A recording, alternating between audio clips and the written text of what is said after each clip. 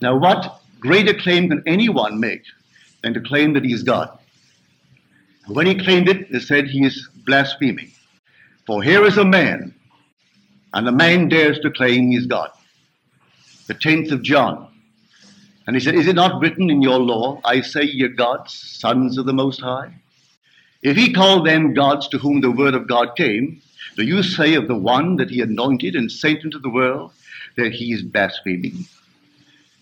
Do you know of any greater claim in the world than for a man to identify himself as God and walk as though he were? And not be ashamed to admit it? He doesn't go bragging about it, but he knows in his heart he is one with God. For if his imagination is God and he imagines, well, then that's God. And if he imagines a state and it comes to pass, then he knows the creative power that is God.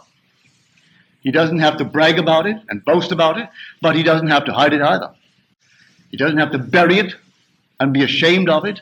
He sleeps in a noble state because he's one with God. But let everyone take that attitude and the world will change.